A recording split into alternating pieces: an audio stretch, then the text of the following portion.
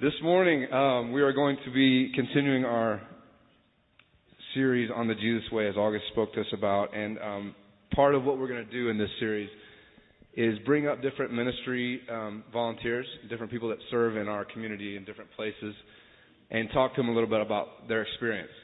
And that's in keeping with if you're reading the Jesus Way or going to any of the study classes that are available during the week, which, by the way, I should tell you about that. There's three classes during the week that match up with what we are learning each Sunday. And one is tonight at 5 o'clock in the parlor.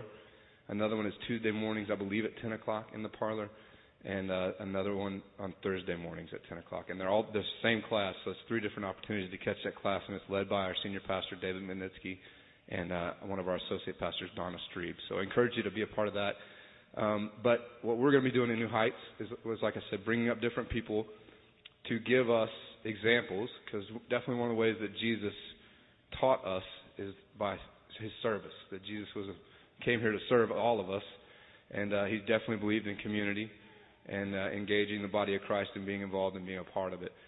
So we're trying to follow the Jesus way in that aspect and interview different members of our serving community. And this morning I have with me Tom Harmon, who is a member of the chair team. So if you'll welcome Tom Harmon for me this morning. And we're going to ask the same questions every week, so there won't be any intrigue here as far as the changing questions, but this will give you a good snapshot. And the first thing I want to ask Tom, Tom's been in our church for about 9 years and been involved in New Heights for about 3. But the first thing I want to ask him is, tell us about the ministry you're involved in and what exactly it is that you do. Yes, Darrell, I'm in the chair ministry, which involves putting up the chairs that everybody is seated in today. And I come in along with others at 8:30. I do this just once a month. We have enough people that we just need to do it ourselves once each month. And I come in at 8:30 and I put the chairs up as a team. We usually do 2 by 2, and we take them off the frames that you see lined on the wall, and then just set them up in the order that they appear. And of course, at the end of the 11 o'clock service, they come down. Very good. We're very glad that you do that. Everybody appreciates being able to sit down. How did you get involved in the chair team ministry? How did you find out about it? As I remember it, there was an article in the bulletin that particular week asking for volunteers in different capacities, and I think you guys expanded on it during the course of the worship as to what opportunities were there.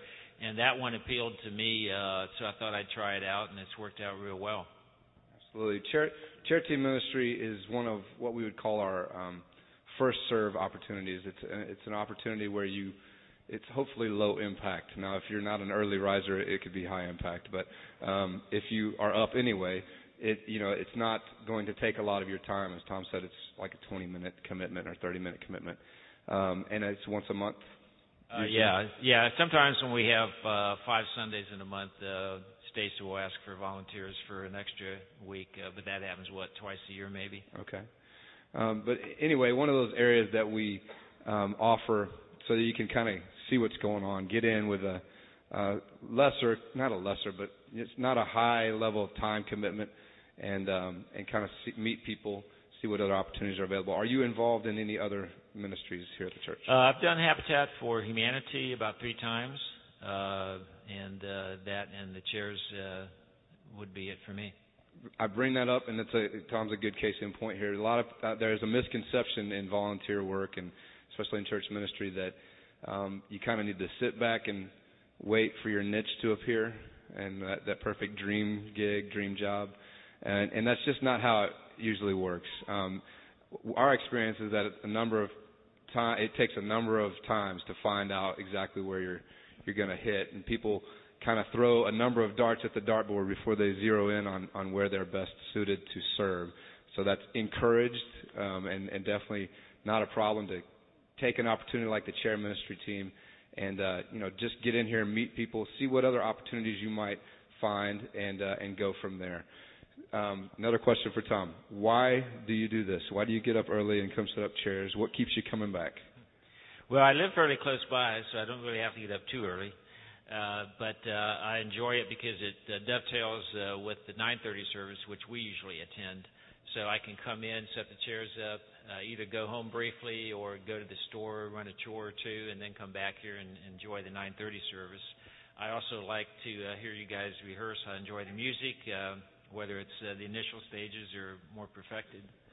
And I like the fact we have breakfast out here, so I can come here, and if I'm in a rush, I can eat my breakfast while I'm here as well, while I'm waiting for the service to begin. We are Protestants, so we have no shame in using food to get you here. We're good at that. There will always be food. Come for the food. But don't come to watch the worship team practice. That is a whole scary thing that I appreciate that Tom appreciates it, but we will be interviewing a worship team member and letting you all into the darkness that is the worship team in the coming weeks. So any advice that you have for people considering getting involved in the chair ministry? Anything you think they should know? Well, first of all, it's not that physically difficult. You can see the chairs don't weigh that much, and it's not that much out of your time. So if you need something that's a very short duration, that would work for that. As I mentioned, it's always at the same time. It's at 8:30. It doesn't take long to set up. So depending on what service you go to, that may work out for you. And if you're a regular 11 o'clock attendee, you're probably in the practice of taking your chair and hanging it up. So basically, you already have training. You just need to reverse that, and you'll be ready. Yeah, and Kevin Workman's a great supervisor, too. Where is he? He's somewhere around here. I'm sure he'll accept that role. And he prefers if you would call him supervisor, actually. So if you want to talk to Kevin in the back about being a part of the chair ministry, or you can talk to Tom. He'll be here. Or Michael or myself, and we can definitely get you plugged in. Before we let Tom go, if you would, I definitely want to thank Tom and thank the chair ministry team, and let's pray for them quickly, and then we'll let Tom get out of here. Father God, we thank you for Tom and the example that he gives us of service, and we thank you for the entire chair ministry team. Father, we know that it is not a glorious job. It's not a job that draws a lot of attention or a lot of thanks or appreciation, but it is a vital, important job, Father, that it might seem small, but it's not. And we know that your word says that the eye can't say to the hand, I don't need you. And that we can't say to the chair ministry team, you're not important, because they are. Every part of our body is vitally important to our life. And we thank you for the part that you have given us in the chair ministry team and how they serve us and allow us to serve each other. We lift up Tom and the chair ministry team in praise to you. Amen. Thank you, Tom.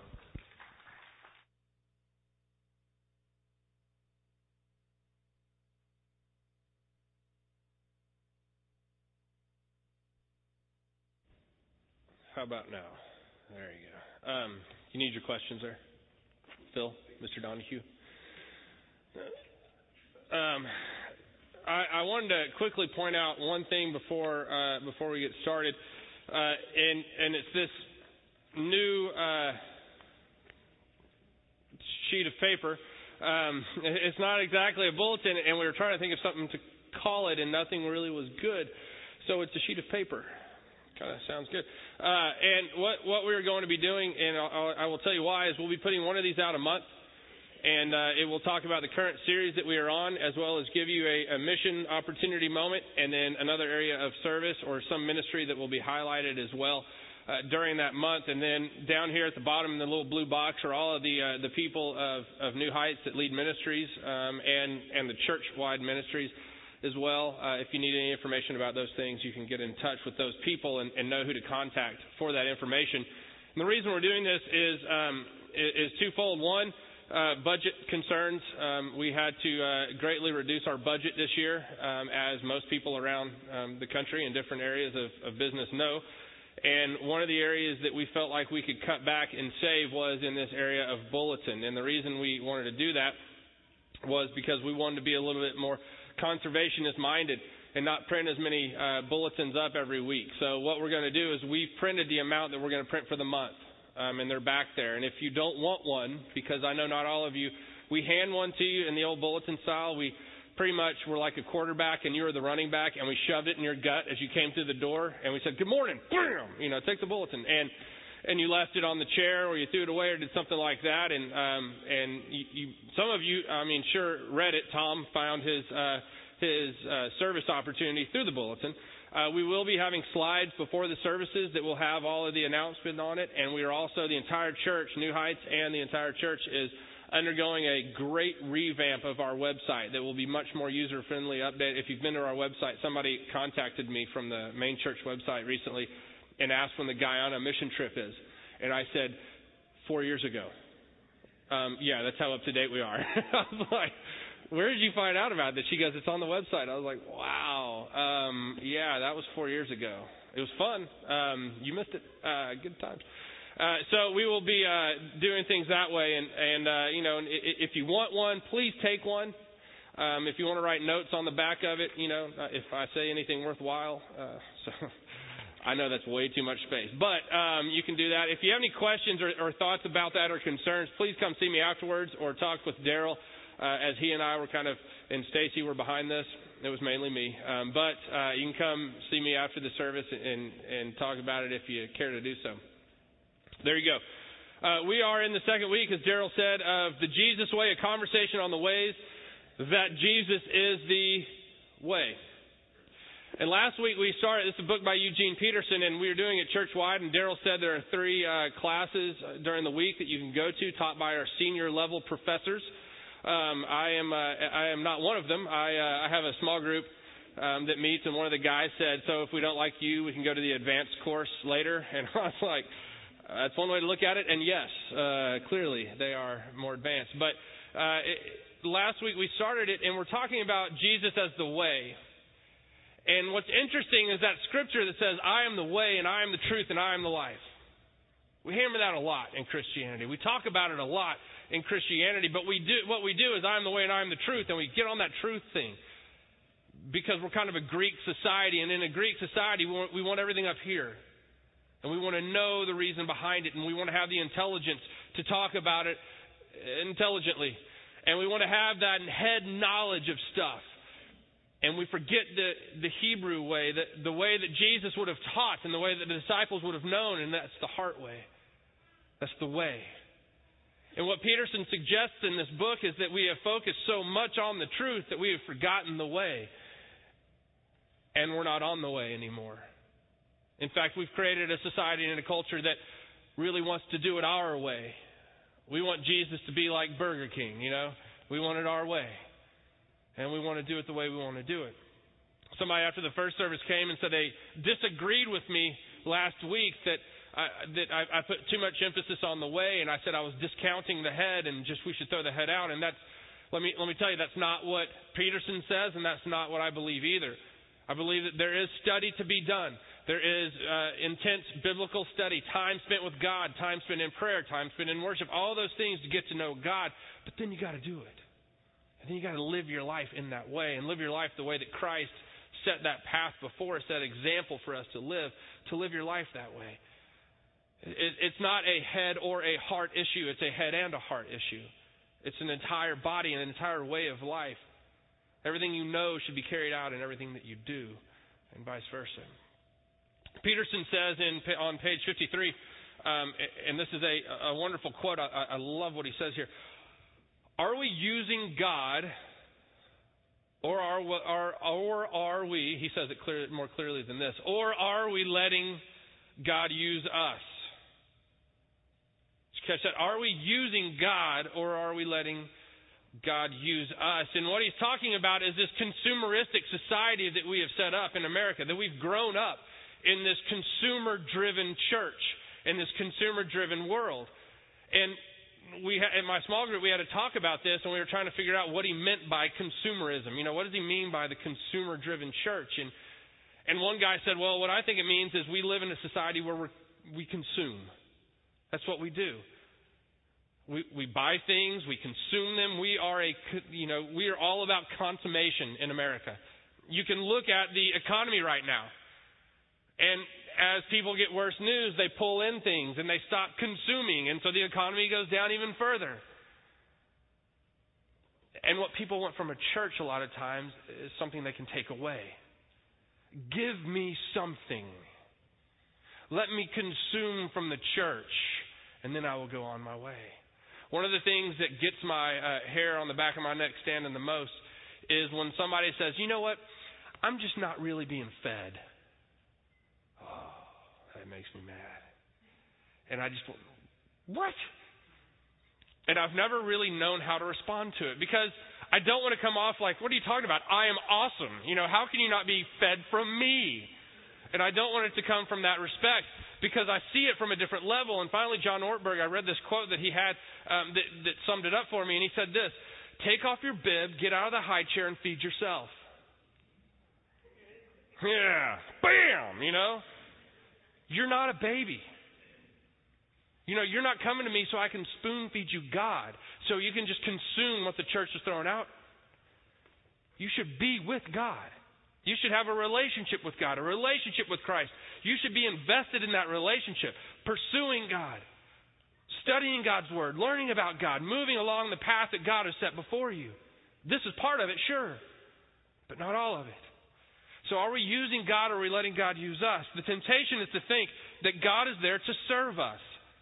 The temptation is to come to God as a consumer, shopping for the gospel as a commodity. The temptation is to reduce God to a cozy domesticity. Basically, we want to water down God to a commodity, something that I have, something that I consume. It's so much more than that. It's not even that. It's allowing God to use us. It's living a life in such a way that God can shine through us, that God's glory can be revealed to the world through our actions or our words or whatever. It's living a life in such a way that when people encounter you, they see something different about you, not because of who you are, but because God dwells inside of you. It's about living a life the way that Christ did. And the way that Abraham did. If you have your Bibles, open up to Genesis. I was supposed to say Jesus. Chapter 22. In Genesis chapter 22, some theologians say that this is the pinnacle of Genesis. That it's like ramping, bam! Right here, Genesis 22, and then we carry on throughout the faith. That this is a big story. And, I've told you before that I write down in, this is my preaching Bible because it's large print. I write down the date that I use it. And David and I were talking this morning, and I just had this feeling. I was like, I know I've just preached about this. I remember this scripture, and David was saying what he was going to say this morning. He's like, they will have heard this last year, Palm Sunday. And I went, March 16th, 2008. Yeah, so you've heard this before. Later on, God tested Abraham's faith and obedience. Abraham, God called. Yes, he replied, here I am.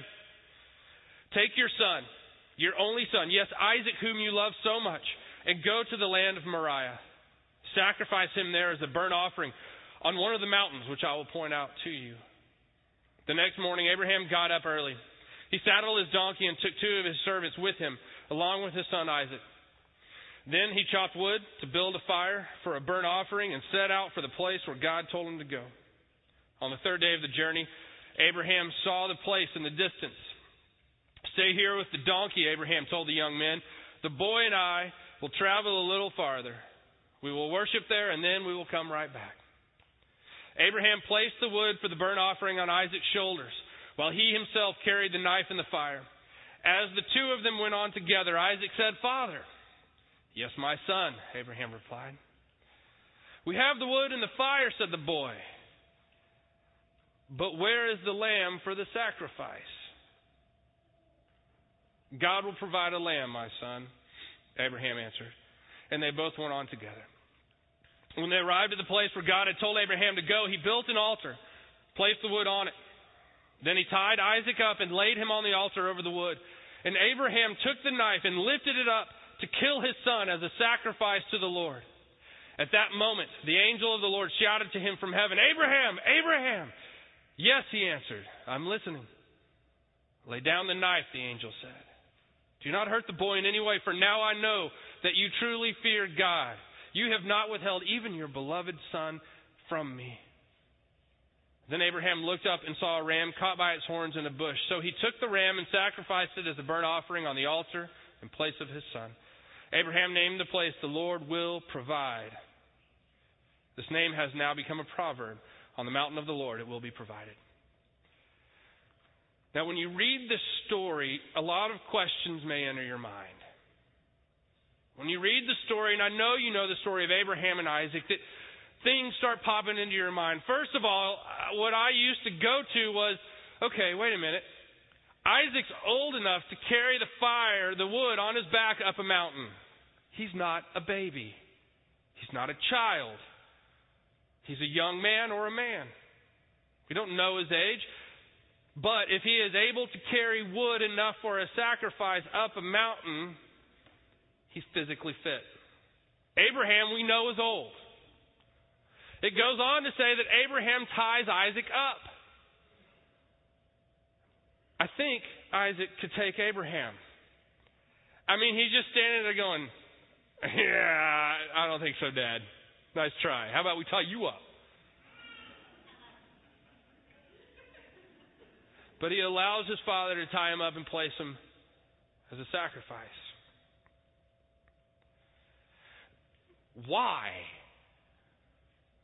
God didn't tell Isaac anything. God didn't come to Isaac and go, hey, dude, this is what your dad's going to do. Just go along with it. Humor him. It'll all be okay. He just follows where his father is leading. Now I'm a dad and I see things a little differently. I see things from the side of Abraham. And I think, how could he do that to his son?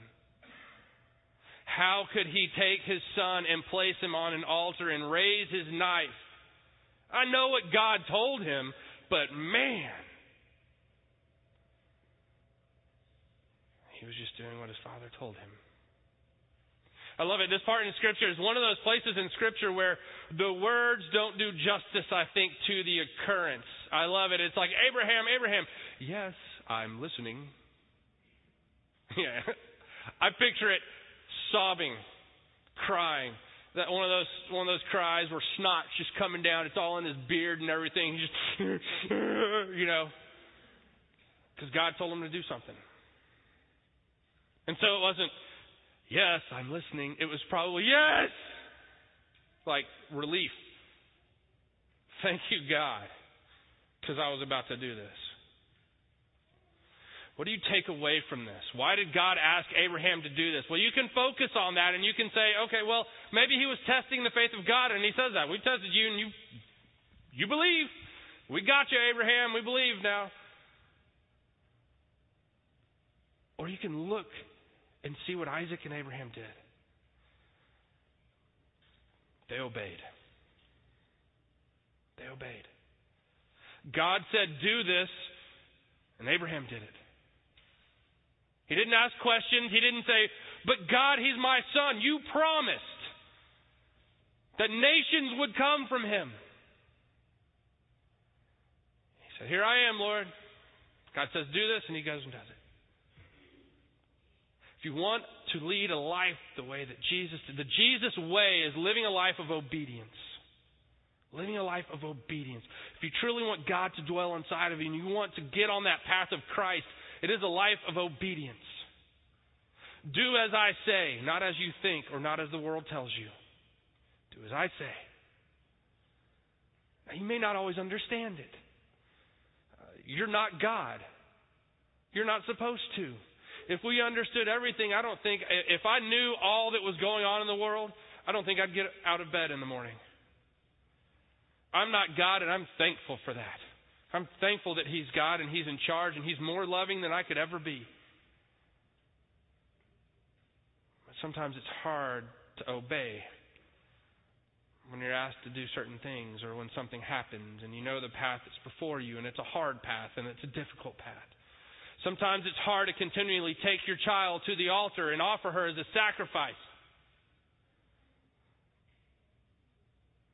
And yet, Jenna and I, in our eyes, see that. We see our life with grace playing out like Abraham and Isaac. All the things that we've been through, we continually offer grace and say, she's your child. Whatever you want to do, let glory come through her. Let your love be known through her life. Now, if you read a little bit further, it says, because you have obeyed me, because you have gone forward and done these things, you will be richly blessed.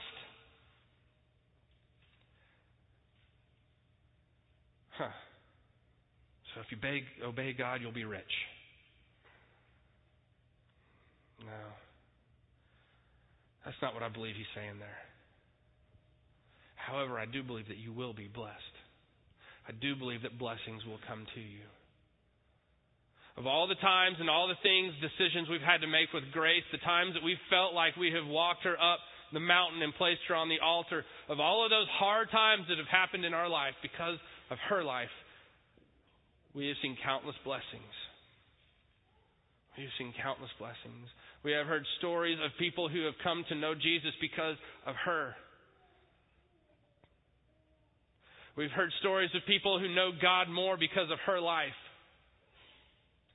She has made me a much more compassionate person and better able to fulfill my duties as a pastor. She has changed the world in 3 years more than I have in 35. Man, I am blessed by that little girl. I am blessed by the times that I have taken her and said, God, I don't understand why you're allowing this to happen, but your will be done. And let something good come from it. Man, God calls us into weird situations from time to time. God calls us sometimes to make a sacrifice. God calls us to walk up a mountain that we weren't expecting to walk up.